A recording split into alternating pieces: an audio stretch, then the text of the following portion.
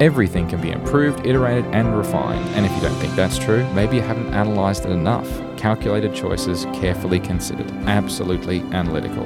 Analytical is part of the Engineer Network, and to support our shows, including this one, head over to our Patreon page, and for other great shows, visit engineer.network today. Lists. Hang on.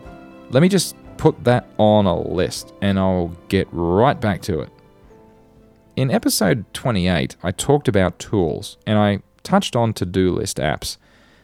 Maybe a little bit flippantly, but the truth is that I've actually spent more time than perhaps I should have sinking time and effort into to-do list apps and to-do lists, and I've thought a lot about lists over the years. I've observed others' behavior, but I've also observed my own behavior too, or at least I've tried.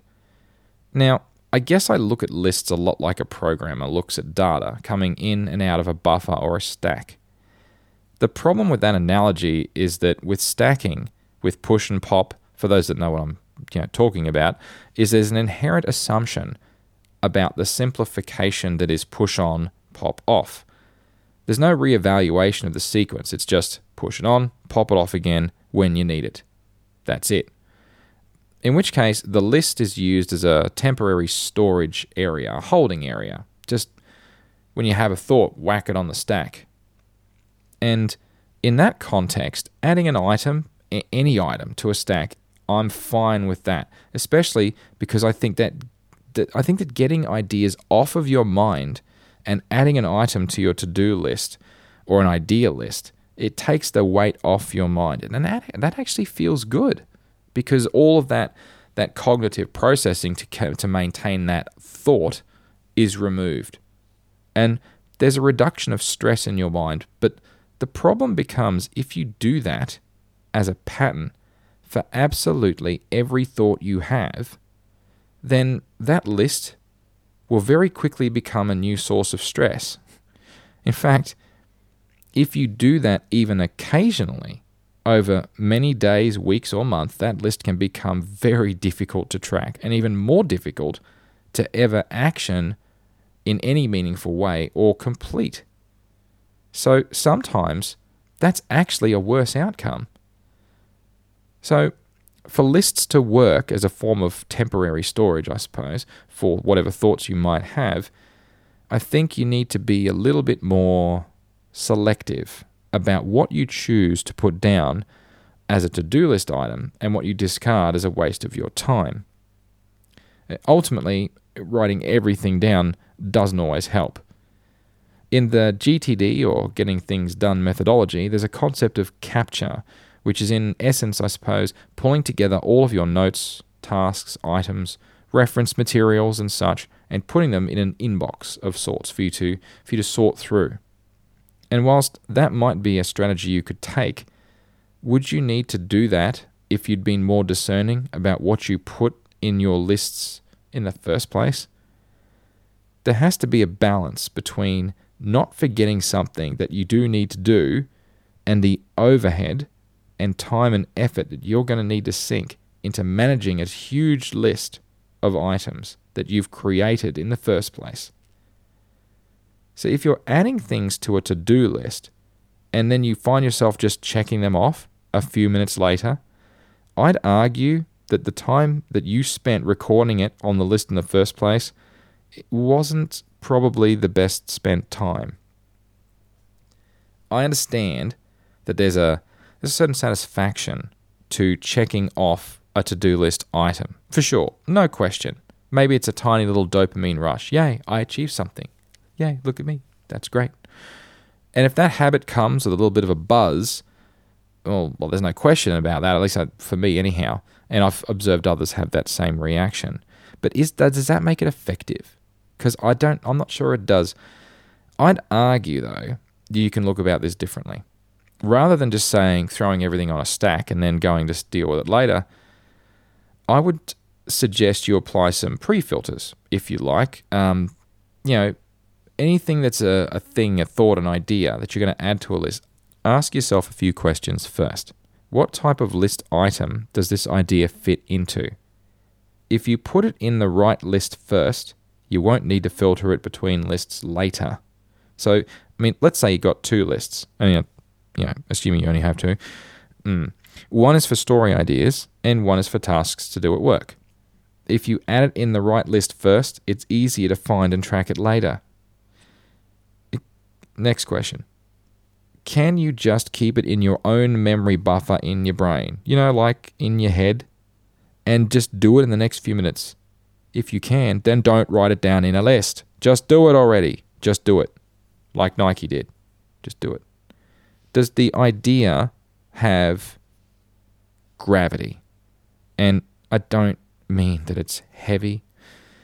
What I mean is it a seriously considered, thoughtful, thought through thought?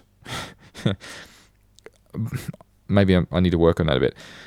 So many ideas are random. They're fleeting. They're sporadic, spontaneous even. Thinking of more adjectives. That's probably enough. Some say, I think, that those fleeting, random thoughts are the ones you do need to write down. But in my experience, they're actually the noise that you probably shouldn't write down. Or if you're going to write them down, put them in a list called random thoughts or something random, because they're just not serious thoughts with gravity. They're random. And ideas with gravity, the ones that you've thought over, chewed over, thought through, deliberated on, they're fully baked or they're more baked. They're not unbaked. Pick a euphemism. Doesn't matter. That kind of thing, right? So does your idea that you want to write down, does it have gravity? That matters. Of course, it doesn't matter what I say. In the end, you do what you do. You want to put it in one list, you want to spread it across 100 lists, that's fine. What you do and don't put in a list is entirely up to you. But I'd like to consider that you are the author of your own destiny, quite literally in the case of lists. You write your own destiny and record what you want. But I would consider this. Oscar Wilde once put it beautifully. He wrote, "We are each our own devil, and we make this world our hell." And another popular saying, as an adjunct to that, "The road to hell is paved with good intentions." Now, I mean to say that we start creating lists of things to help us remember, with the best of intentions of being more productive, remembering more things, but in the end, we just end up creating our own list hell. I'm not saying that you shouldn't create lists for different things, but just be careful that you don't create your own list hell in the process. Remember that.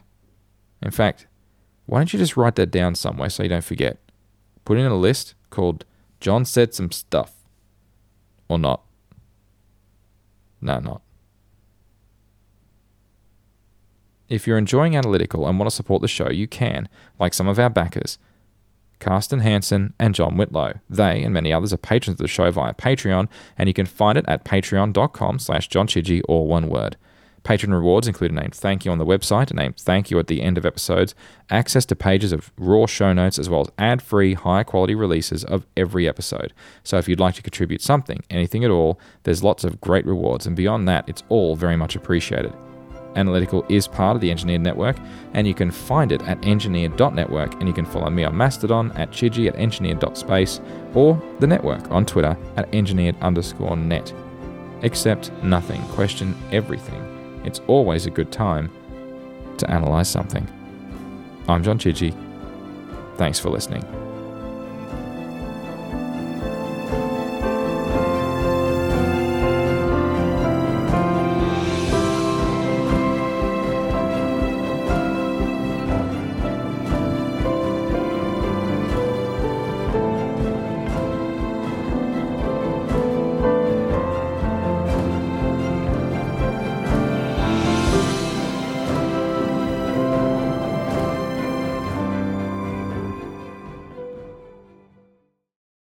Take some notes, yo.